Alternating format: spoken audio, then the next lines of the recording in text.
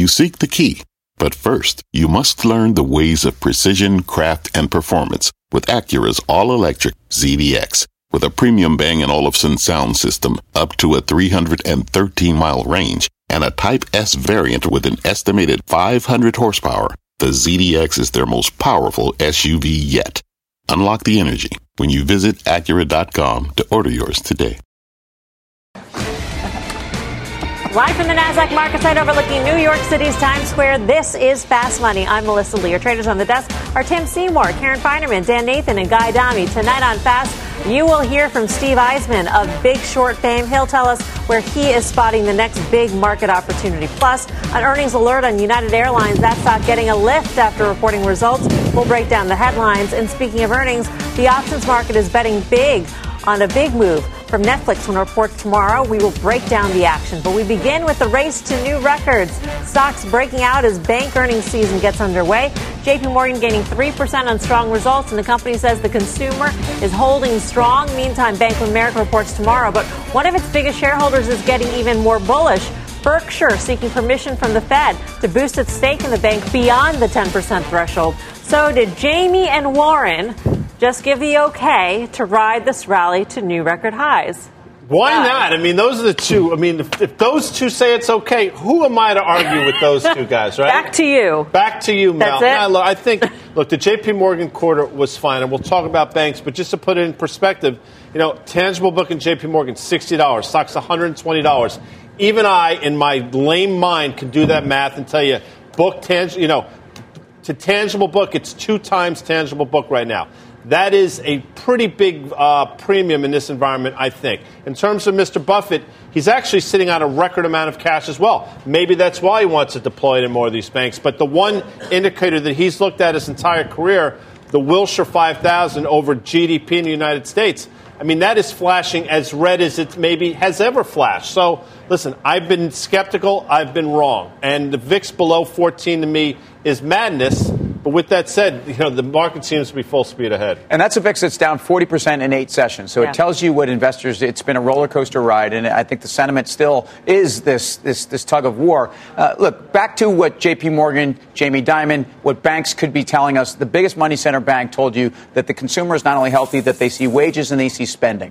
Their balance sheet's never been better. Their bar was so high going into this number, and they beat it. That's what makes this very impressive. How it trades from here, it's hard to know. Guys talking about where the valuation is, I don't think it's expensive at all, especially if it is best in class. But I think, it's been easy to push back on banks and say they're not all trading like this. But, when I look at J.P. Morgan on a one-year basis or a 2-year basis has outperformed the S&P, that tells you that banks that are run well, that are efficient in capital, and even when fees are in their face and there's compression in a lot of different banking areas, efficiencies and cost savings and giving capital back to investors is something that works. That's a pretty narrow argument because you're just talking about J.P. Morgan. If you look at the investment banks, they're down Goldman and Morgan 25% from their 2018. But they're not money center banks. Hold on a second. They're trying to be more like them, okay? And then when you think about the regional banks, they're down 13-14% from their 2018 highs, stuck in a range, in a downtrend. So I'm just saying, I don't disagree with you about J.P. Morgan. You guys have heard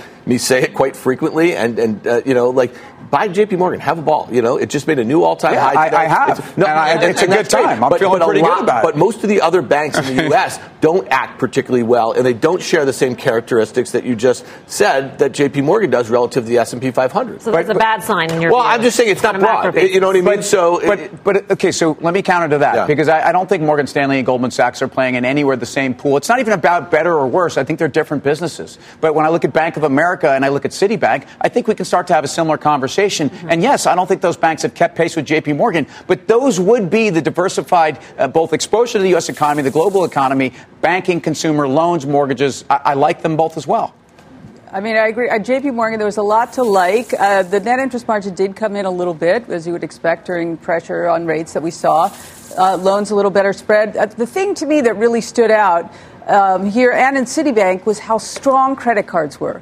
Right? That business was up huge for both of them. And so that tells you the consumer is really spending.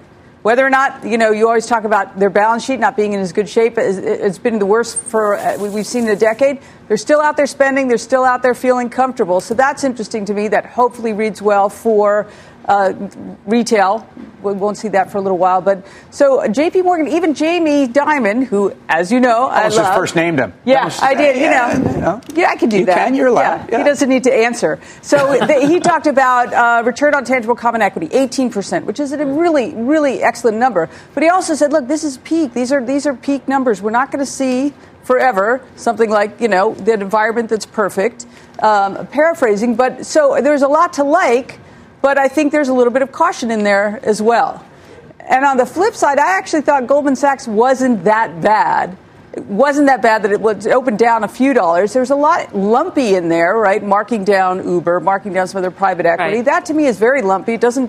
It should be sort of ignored. I would ignore it on the upside if they had a big gain.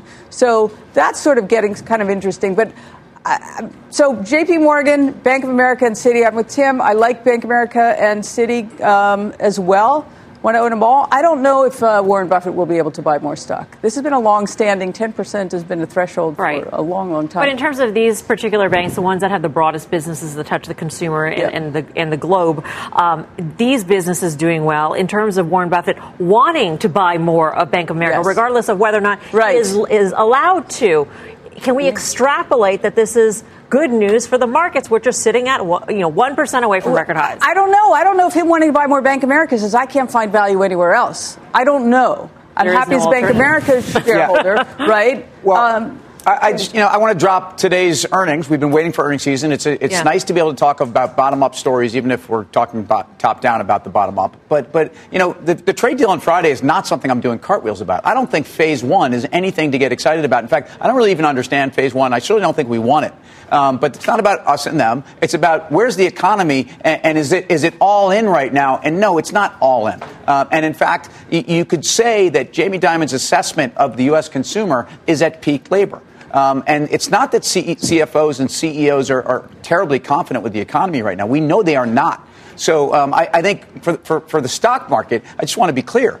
Being cautious on the economy, being cautious on the trade deal does not mean that certain stocks can't continue to go higher. And that's what we see. But I just got to make this point. Guys, we were in mid-July, Q2 earnings, Q2 earnings period, then go back to late April, early May, that was Q1 earnings period. We had the same sort of vibe. The markets were at highs. We were kind of, what are we going to discount? What are we going to break out to new highs? That's how you started this conversation, Mel. And I'm just going to tell you, it sets up almost identical to those prior two periods. We are now back, for all intents and purposes, at a new all-time high. We will be there within a couple of days. And then the question you have to ask yourself is, what are we discounting, right? Expectations were very low into earnings. We know that. We've been talking about that for a couple weeks. So let's say you come in above that, you have these early beats, stocks move, and then as we make a new high, then what? Because to your point, Tim, I don't think anybody after we had the weekend to think about what this trade deal was. It was a whole lot of nothing. It's like NAFTA 2.0. It's like all the other stuff that we get promised is a huge advancement. Getting pulled up over Brexit today is also something that's a little weird. I agree with you.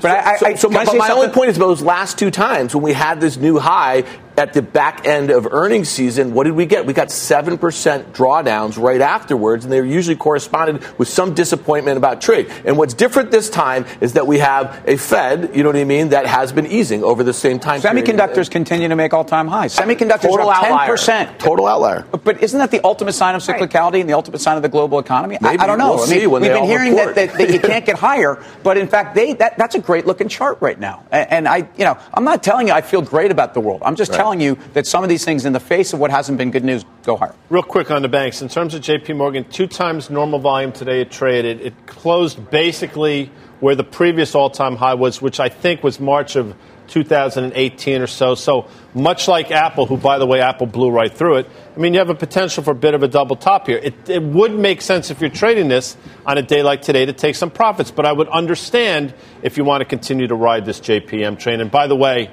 I think the restraining order is now... It's over? It's over, so you're good to go with JD. Okay, fantastic. Our next guest is 3 names that he says are going to drive us to new highs. Chris Verona of Strategas is over at the Plasma. Chris, what are you looking at? Hey, Melissa, well, let's start with the name of the day. That's obviously J.P. Morgan. I just want to put this in some context.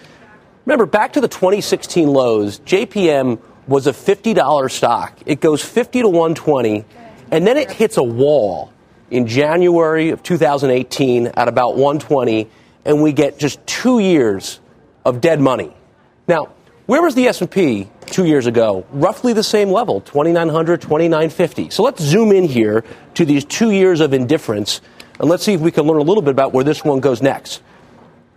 January of 18, 120. Another failure at 120. Another failure at 120. 4 or 5 times along the way, we've been unable to overcome those prior highs. Why do I think this time is a little bit different? Well, for one, the moving averages are now all upward sloping again, 50 back above the 200.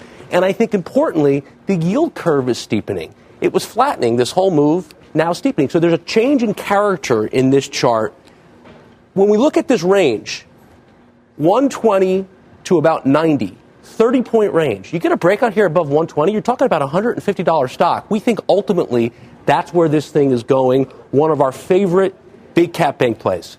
Second name, in terms of a bellwether, Deere, industrial, been at the center of the storm this entire China trade. Stuck here near 170. We've been here before. We failed in the past. What's a little bit different this time? The bears had every opportunity to finish this thing off 4, 5, 6 weeks ago, and they couldn't. They had it on the ropes, but they couldn't deliver the fatal punch. Boom, come right back at the highs, 170. This is about a 30-point range. You're looking at a $200 and $205 stock if you can get a breakout here. We think you do. Again, 50 back above the 200. We held support. 200-day now upward sloping. So the technicals are improving, even though not much price progress was made here. And then lastly, so we have a bank, we have industrials, and we have some tech. This is Alphabet. I think this is another example. This is an $800 billion company. Another example of a big mega cap bellwether acting better than the consensus is giving it credit for. 20% drawdown in spring of 18, another 20% drawdown last year, and another 20% drawdown earlier this year. So we're looking at 3 bear markets in this chart over the last 2 years. I don't think we get a fourth. We have the technicals improving, 50 back above the 200. You held support the other day. 1240, 1250 is where we trade today. We're talking about a 300-point range from high to low. You get a breakout here, you're looking at a $1,500 stock. So between Alphabet, between JP Morgan, between Deere, these are bellwethers sending a very powerful message about this market that we think it's going up. Come on over, Chris. Bring him over. Will, bring the chair in. Come on, Will. Will does an amazing job. You know, by the way, Will is a Harvard grad, much like yourself. I know that. Yes. And he went to the actual university, not the online academy. I'm going to leave that where it is. In terms of these 3 stocks, Chris, are these 3 stocks outliers compared to their peers? Or are they representative of their sectors? Well, I think what's remarkable here is the market knows a lot more than I know, or you know, or you know. And I think when you look at some of these bellwethers over the last couple of weeks, across all different sectors, right? Industrials, Deere, JP Morgan, banks, even Citigroup acting better, Taiwan Semi in the semi, Samsung, big global bellwether.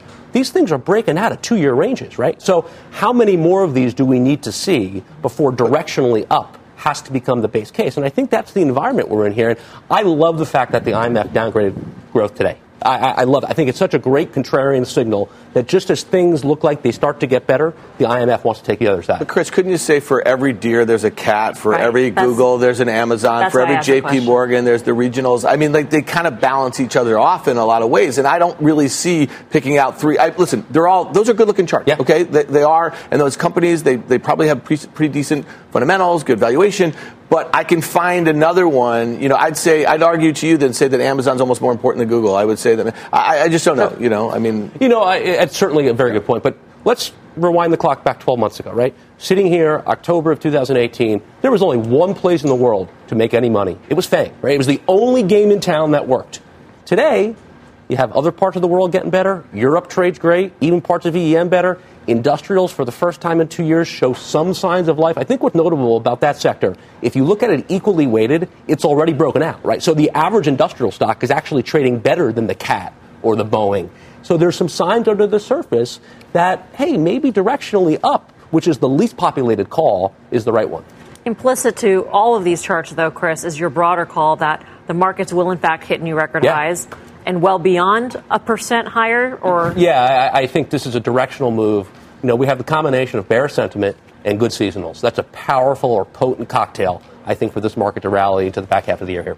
Okay, Chris, great to see you. Thank you. Chris Verone of Strategas. John Deere, I mean, it looks very much like Apple looked a couple weeks ago, the same way that J.P. Morgan looked. The Deere 172 is the same level of trade, I think, in January 2018. I mean, valuation, I don't know, 16 times in this environment. I think it's a little rich. They report on November 17th. We'll see. Again, if you're trading it, if you've enjoyed this run-up, and it has been a decent run-up, I think you take profits here in DE. All right, coming up, United taking flight after reporting results. We'll break down what is fueling those gains. Plus, you know him from The Big Short, Steve Eisman is back, and he's ready to give his next best idea. We're live from Times Square in New York City. Much more Fast Money right after this.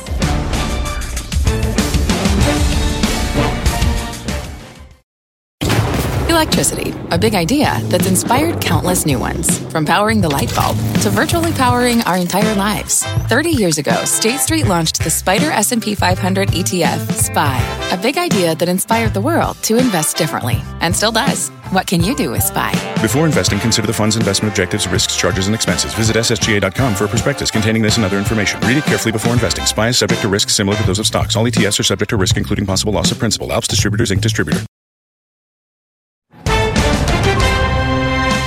Welcome back to Fast Money. Time for an earnings whip. United Airlines and Interactive Brokers both just reported results. Eric Chemi standing by in Interactive. We begin with Phil LeBeau on United. Hey, Phil. And Melissa, one reason why the stock is moving higher is because this is a company that beat the street by 10 cents. Earning $4.07 a share. The consensus was for $3.97. Revenue coming in at $11.38 billion, just as shy of expectations. But when you go with the numbers within the numbers, generally speaking, this was an encouraging third quarter. Let's start first off with passenger per available seat mile. Passenger revenue per available seat mile up 1.7% in the mid-range of their guidance. Pre-tax margin better than expected at 12.1%. And yes, unit cost was slightly higher than the guidance of 2%, but keep in mind they had some issues in terms of pulling back flights to China and Hong Kong, which meant fewer seats going over to that part of the world. They have raised their full year guidance. It is now in the range of $11.25 to $12.25 a share. It was in the range of $10.50 to $12 shares. Not only that, they are now saying that they are ahead of pace to exceed their to at least meet or exceed expectations for next year's full year earnings of between $11 and $13 a share.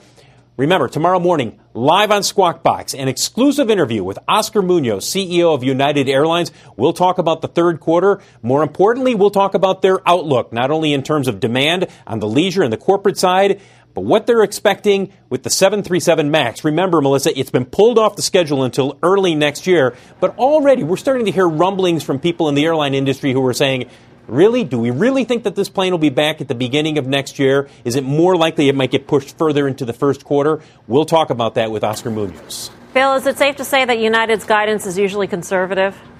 Yes. Yeah, generally speaking, not wildly conservative, right, but relative to other airlines, they are considered to be one of the more conservative companies when it comes to guidance. Okay. Phil, thanks. Phil LeBeau in Chicago for us, which makes this raised guidance even better looking. I think that raise is pretty decent. I mean, they raised the bottom end of the range by just about 10%. They've given you a sense that where their business is. They've given you a little bit more visibility into 2020, which is excellent. And it shows that they can be more efficient with their core business, which is what people are always worried about with airlines. It's how costs and how capacity tend to spiral out of control. It's why they trade at multiples that really belie the profitability of these companies over the last 4 or 5 years. So I like airlines. They are very cyclical as well. They're near kind of the middle to the bottom part of their ranges. I think you own them here.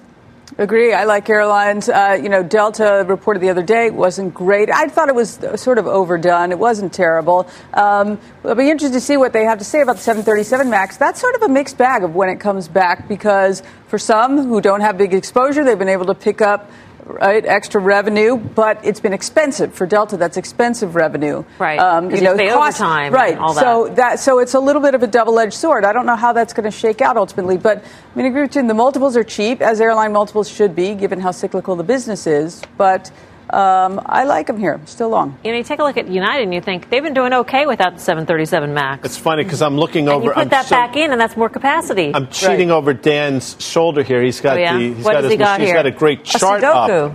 That's very funny. Dan knows a lot. But it has been in this uptrend for quite some time now.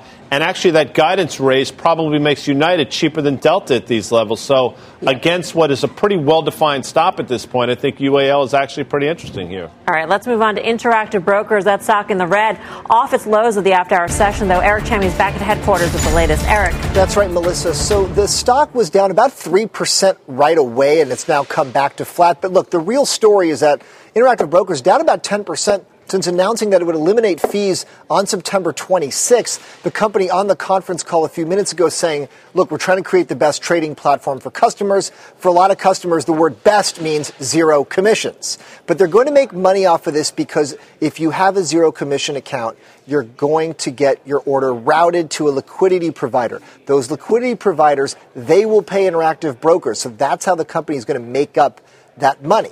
So the quarter that we just got, remember, that quarter ended September 30th. This was announced September 26th. It's almost like it doesn't matter because the stock was year-to-date flat. It's basically flat now. What's going to happen now starting this quarter when these changes take effect? You can compare to their competitors. Schwab's up 12% since it's announced fee cuts. TD's up 7%. E-Trade's up 7%.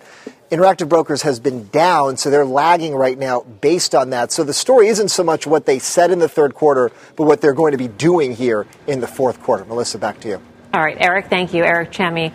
And it can be argued that some of these other businesses that have actually gone up after announcing zero fees or cut fees is because they have other businesses that they're not as dependent on trading revenues. Schwab is one of those. That, it's interesting. Schwab probably wins to this because they can cut it to zero, let their competitors fall by the wayside, and then do what they want. So I understand what Eric is saying here in terms of the liquidity providers, all that stuff, except that that's going to go away over time as well. These businesses continue to get marginalized and constrained. So at 20 times forward earnings, which is where Interactive Brokers is right now, in my opinion, in this environment, even though the stock has been cut in half over the last couple of years, it's still too expensive. Yeah, I would just say, like an Ameritrade, this thing has gotten nailed. I think hit the hardest of all these. And, to me, I think this stock, estimates are coming down for next year, and they probably have gotten kind of cheap. And I look at this and I say to myself, you're probably going to see some consolidation in the next year, and you want to buy the ones that are going to be consolidated. And I suspect that Ameritrade is going to be one of them. Well, I mean, if you don't like banks, I don't think you can like these guys. And if you think about the places where their business might be growing, they have a lot of loan exposure. They have a lot of consumer credit exposure to the extent that they've reached out into that world. I'm kind of neutral here. I mean, I don't think I think these guys have a better handle on their business than we do, frankly, which means that they are into areas where they have very sticky asset pools. I mean, that's really what it counts. It's about their balance sheet. But I do think if you look at the core bread and butter business, it is kind of, as we said, going the way of the dodo bird. And I don't think you need to chase them here. Right. All right. We've got much more ahead on Fast Money. Here is what's coming up next. The next Big Short. Steve Eisman of Big Short fame is here. He'll tell us where he's spotting the next major market move. And later, it's jailbreak time. Insiders getting the go-ahead to start selling 2 recent IPOs. We have the lockup lowdown when Fast Money returns.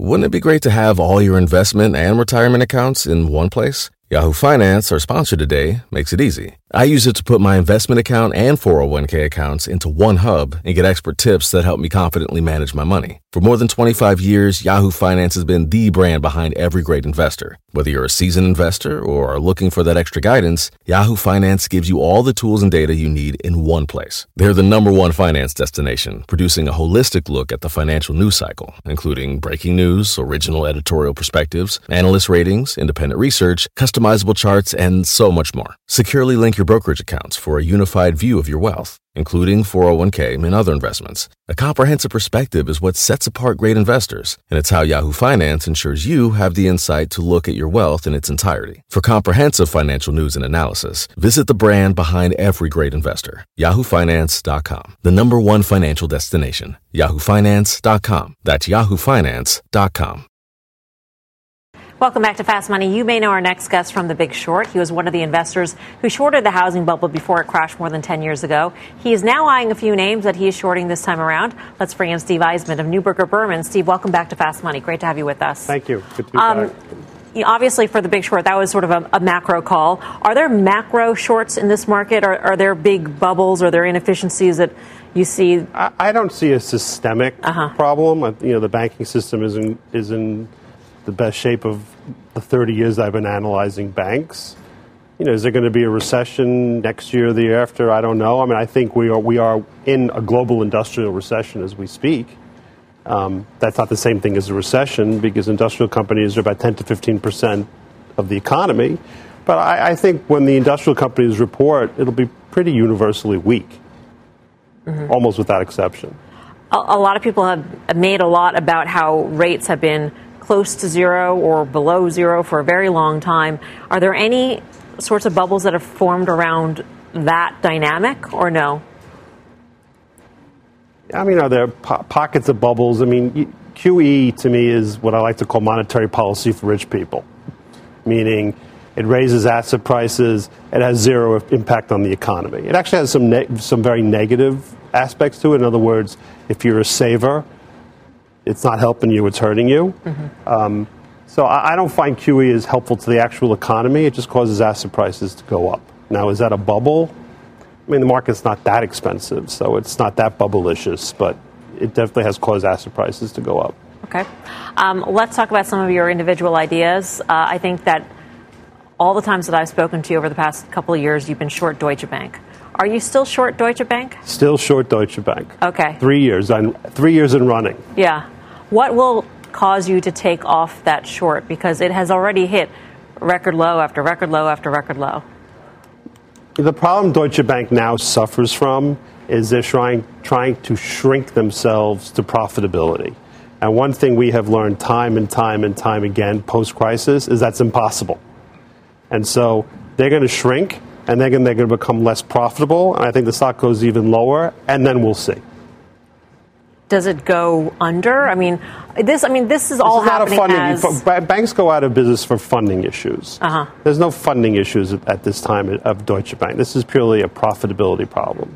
And is this an idiosyncratic short, or do you also see opportunities to short other, or have you been short other German banks? Commerzbank. Not other German banks, other European banks. The problem, when you take a step back and say, can we boil it down to a paragraph or a sentence, what does a bank do for a living? What a bank does for a living is it sells you access to its balance sheet for a price. And so if you want to calculate what's the absolute return of a bank, it's return on assets, the whole balance sheet. Then you just multiply that by the leverage, and you get the ROE. So ROA times L equals ROE. Simple formula. The problem with European banks is that they have sold access to their balance sheets too cheaply for decades. And the ROA has even gone down post-crisis, and the leverage has come down for regulatory reasons. And that's the problem with European. Deutsche Bank is just really the extreme example of what plagues most European banks all over the continent. So with the ECB trying to reflate there, do you think that... Oh, that's hopeless. It's hopeless. Hopeless. QE in Europe, put it this way, zero rates or negative rates, what does that mean? I think it means it's created global overcapacity because every stock buyback has been done, every deal's been funded, every PE has been funded, every venture capital has been funded, every startup has been funded. And so what you have is global overcapacity and deflation.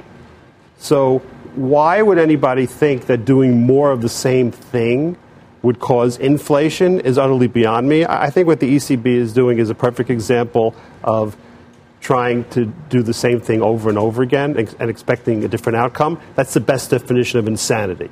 But that sounds systemically horrendous, ultimately. And the assumption is that the central banks can continue to print money, and therefore it doesn't really matter. Is that really, because, again, that's the funding argument? Because we talk about $17 trillion in negative yielding assets all the time. Right, that sounds like a bubble. They can keep funding because, take a look at Japan. Japan's government debt to GDP is 240%. We're at, I forget where we are now, 125, something like that. So we got 2 times more to go. And whose rates are lower? So, I don't understand why Japan's rates are lower than ours. I just only know that they are, and they have a lot more debt to GDP than we do. So, what causes interest rates to go up in a world of QE is above my pay grade at this point.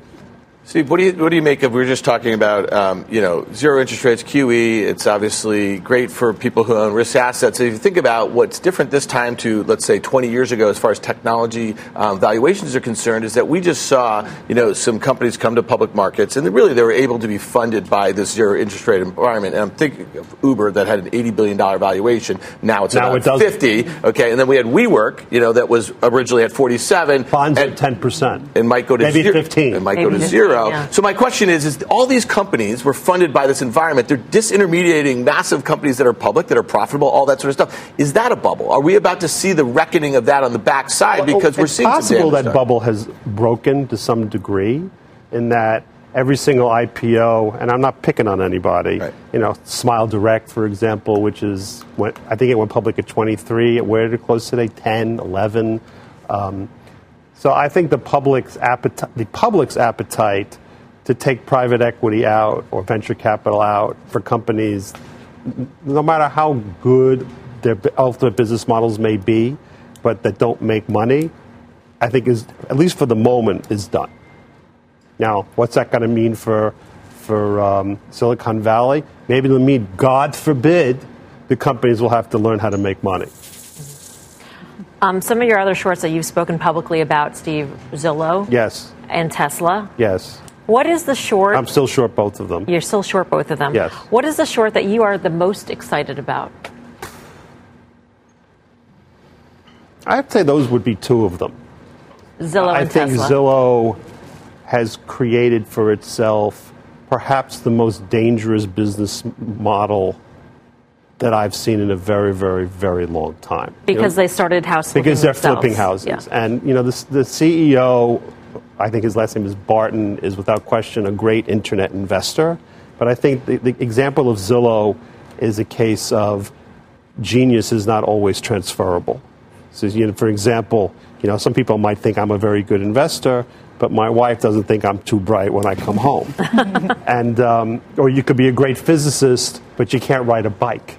So you could be a great internet platform creator, and I grant you Barton is, but the business of buying homes, flipping them, requires making a good investment decision at a very, very low margin business, and it actually requires managing thousands upon thousands of human beings, because the internet is not going to paint the house for you. A person has to do that. The internet's not going to pull the carpet out of the house. A person has to do that. And this is a business. The problem with the business is that internet platform companies love to talk about the TAM. They wax poetic about the TAM. Total addressable market. And the total addressable market. And when they announced this, the CEO went on about the TAM for 10 minutes. I mean, it's like poetry. And the problem is there isn't one TAM for residential real estate. There are thousands of local TAMs, and they're all different. And the ability to make mistakes in every single one is very, very high. This is not a business you want to roll out quickly because it's so local. You want to learn from your mistakes. And this company is doing this so aggressively that it's bound to make a lot of mistakes. Are either of these shorts, Tesla or Zillow, are these shorts that you basically the bet is that they go out of business in some way? They go bankrupt? Well, that's not my bet. I'm Okay. not making that bet. I'm not making the bet that Tesla's going to go out of business. I'm not making the bet. I mean, it's rare to make, especially in a world of zero rates where everybody gets funded, to make a bet that somebody's going to go out of business. I mean, the problem is also when the stock gets to 2, chances are it goes to 6 before it goes to 0. Do you think there's misrepresentation in either of these stories? In other words, the public is not getting a transparent or an accurate read in the true balance sheet story? With respect to Tesla, he likes to pull a shtick every quarter because there are 4 things that matter with Tesla. There's the deliveries, there's the margins, there's net income, and there's cash flow. And at least for the last 2 quarters, what he likes to do is tweet that they're doing very, very well on the deliveries, and the stock tends to go up. And then at least last quarter, the other 3 variables are terrible, and the stock comes down. So I don't know why that's allowed. Right. But he's played this game again where he's tweeting how great the deliveries are. We'll see how the rest of the earnings are when he reports. Sure. Everybody asks you about what you're short because of Big Short fame, all that stuff. Right. What's your favorite long? My favorite long is a company called Motorola Solutions. which is a little obscure. But it's not a small cap stock. It makes emergency communication equipment for police, firemen, et cetera. What I really like about it is it's very good management. They're well incentivized. It's an oligopoly. It's lightly regulated. Business has gotten better over the last couple of years. I don't have to worry about China. I don't have to worry that much about a recession. It's about as idiosyncratic along as you could imagine. Steve, great to see you. Thanks for coming by. Thank you. Steve Eisman, Neuberger Berman. Or you could be like me and just have no discernible skills whatsoever. I mean, home, here, doesn't matter. I mean, at least you're he's never got a something genius going anywhere. The Deutsche Bank is fascinating. We've been talking about it for a while. I mean, Steve, when I hear Steve talk, he's short it because it's just a bad bank, and that's good enough reason. My concern would be it's not only just a bad bank. There's a derivatives book there which could potentially be, I hate using the word catastrophic, but there could be some systemic risk along the way. We're going to find out. But I'm with him 100% on Deutsche Bank. Even at current levels, it's still way too expensive. All right. Coming up, United Health surging today. We'll get the traders' take on the big move. Fast Money's back right after this.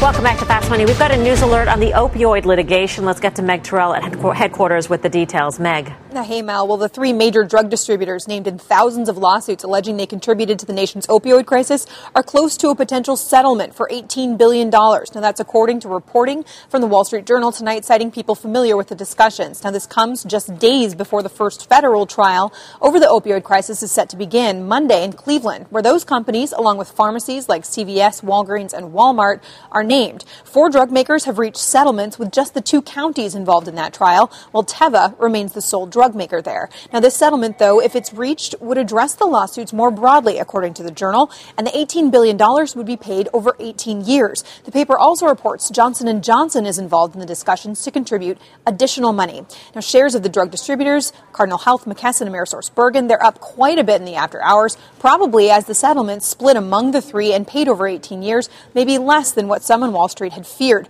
Morgan Stanley in August estimated base case liability for Cardinal at $8.2 billion, McKesson at $10.9 billion, and AmerisourceBergen at $6.9 billion. AmerisourceBergen declined to comment tonight, while McKesson and Cardinal Health didn't immediately respond. J&J just told us, as its CFO did this morning on Squawk, that it's, quote, open to viable options to resolve these cases, including through settlement. Mel, back over to you. All right, Meg, thank you. Meg Terrell. It would be paltry if the 3 drug distributors and J&J split it over 18 years, right? $18 billion. Was J&J in those 3? Meg said that they might kick in money. Oh, okay. Yes. So, and then you spread that over 18 years, right? And it's almost nothing. Wow. Well, that's, I guess, why they're up so big in the after hours. I'm surprised. I would have thought that this has been not priced in this, but the idea that there'd be some sort of global settlement been happening, but that's interesting. Yeah, I think this is an extraordinary result if it's the final result. I think, again, you have federal dynamics up ahead. I think there will be more people coming forward. I think this is still an overhang, but in the short run, I liked J&J yesterday. I like it more today. And Tim was right about J&J, but, McKesson at less than 9 times forward earnings, they report on the 30th. If this is sort of the last bit of news we're going to hear until then, you have to ask the question, do you want to be the short this name into earnings? My answer would be no.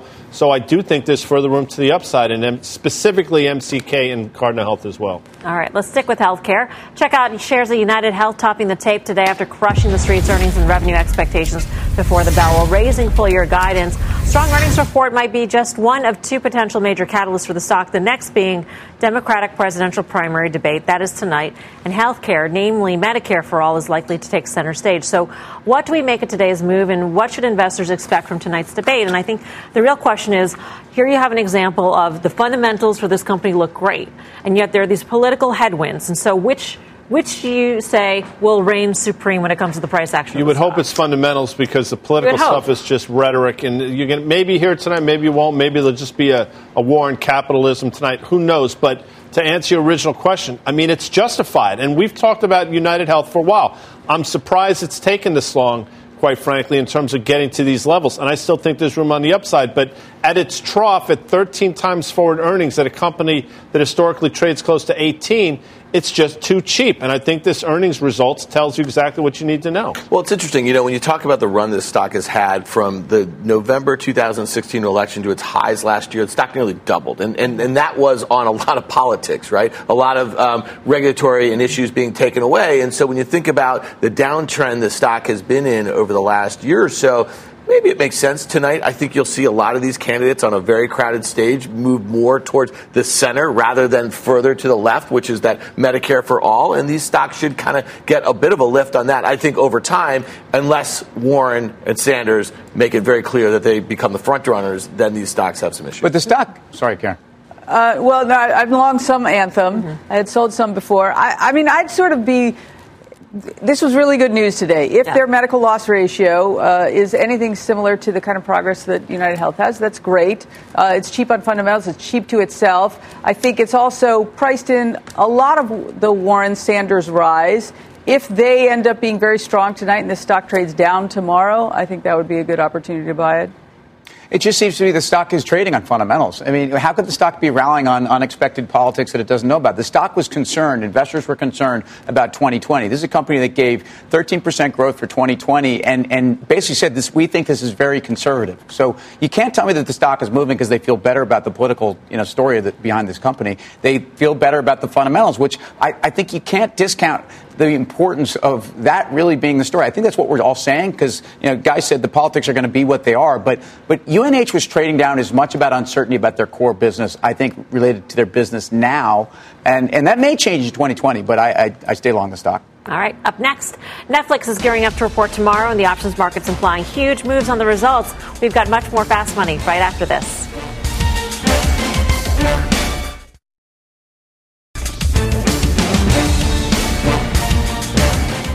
Coming up, it's a moment of truth for Netflix as it gears up to report earnings tomorrow. And options traders are betting the results could be a showstopper. We will explain. We're live at the NASDAQ in Times Square. Much more Fast Money still ahead. Welcome back to Fast Money. The curtain raises tomorrow on FANG's marquee featured presentation, Netflix, reporting after the bell tomorrow. The stock is down more than 20% since it reported back in July. And our next guest says tomorrow's report could pave the way for another show-stopping move. Let's bring in Bonawyn Eisen, Managing Director of Equities Derivatives at XP Investments, to break down the options action. Bonawyn, great to see you. Welcome back. Likewise. Thanks so much, Melissa. Really a pleasure. So what are you seeing in the options market in terms of the implied move? Options are implying a pretty decent move here. If you look at the at-the-money straddle, it's implying about an 11% move. That's pretty significant. The last 4 quarters have moved on average about 5%, the highest of which has been 10. Mm-hmm. If you look at the option volumes, calls and puts, calls are about 1.25 times puts, but open interest leans more towards the puts as well. So it's kind of tough to see whether traders are coming in with a bullish or bearish spin. Net, people are expecting a volatile move. Okay, so we can't tell from the activity whether or not people are leaning bullish or bearish into the print. Where do you stand on this? It's tough. As Dan says, these one up, one down moves aren't really moves I like to play in, particularly if you look over at historical implied volatility. It's tough to be long options and get this right. You can get the direction right and still end up losing money because the option premium is just so robust. Right. Let's go through the different scenarios. Let's say we get a move to the downside. What do you see then? On the back of the 3 things that they really need to focus on, I would say the most important of which are cash burn and their ability to retain domestic subscribers. If they miss, if you take a look at the chart, there's like a 2-year support channel down around 240, 250. That's going to be a real pressure point in the stock there. That's where I'm looking. Right. And on the upside? On the upside, given all the short interest in the stock, we could see a pretty aggressive move back up, kind of retracing some of the losses that we've experienced this year. So pretty volatile. You saw the action. Yeah, Bonawyn makes a great point about that implied move for people looking to make a directional bet. You can get that move to the upside right if you buy the calls, but if you get the magnitude of the move wrong, it's a really tough one. And like you said, the biggest move over the last 4 quarters was 10%, and that was last quarter when they had their first ever North American subscriber miss. So I think the likelihood of that sort of happening again is probably not great, but to his point, if they do miss again and North American subs do go lower 2 consecutive quarters, it's going back to that level that he identified there on the chart. Well, the 11% implied vol takes you right to 245, right. 250. And I just, I think this company has to prove itself again in terms of their profitability, as has been discussed tonight, in terms of their international subs. We talk about competition all the time, but right now, we can't throw these guys into the same class as a lot of IPOs that don't make money, but they need to make money. I think these guys have to be profitable. The cash burn is unacceptable, and I think investors are pushing back. Yeah. We haven't seen yet competition, right? Apple Plus and Disney doesn't start hear until about it. Yeah. Right, Yeah. November 12th for Disney, I think November 1st for. So we really don't even have one quarter. We have no data of competition. Yeah. Just fear. That's true. No data, and I know the Roku news was different today, but you see how quickly these stocks can go back. I mean, Roku was $103. Where did it close today? 138 or so. Mm-hmm. So the other side of that 250 level is sort of 317, give or take. And oddly enough, that's sort of the 50% retracement of this spring's high, 385 or so, and the recent low that we talked about, that 250 low. So I don't know. It's a coin flip, but I'm more inclined to think that maybe a lot of people flush themselves out, and any semblance of good news tomorrow gets us back above 300. Bonawyn, thank you. Thank you so much. Bonawyn Eisen. For more Options Act, tune into the live show this Friday, 5:30 p.m. Eastern Time. Up next, Final Trades.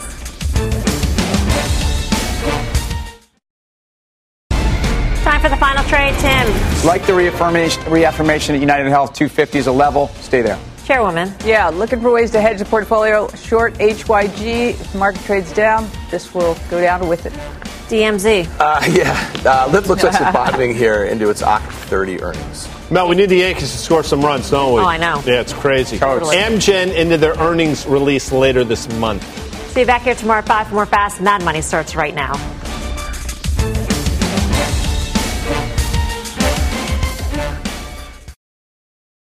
This podcast is supported by FedEx. Dear small and medium businesses, no one wants happy customers more than you do. So you need a business partner just like you. Like FedEx, who understands your passion for serving your customers because they have the same commitment towards you. That's why FedEx offers you picture proof of delivery, packageless and paperless returns, as well as weekend home delivery to 98% of the U.S. on Saturday and 50% on Sunday. See the FedEx service guide for delivery information. What's more, FedEx Ground is faster to more locations than UPS Ground. Trust FedEx for timely deliveries. See what FedEx can do for your business. Absolutely, positively FedEx.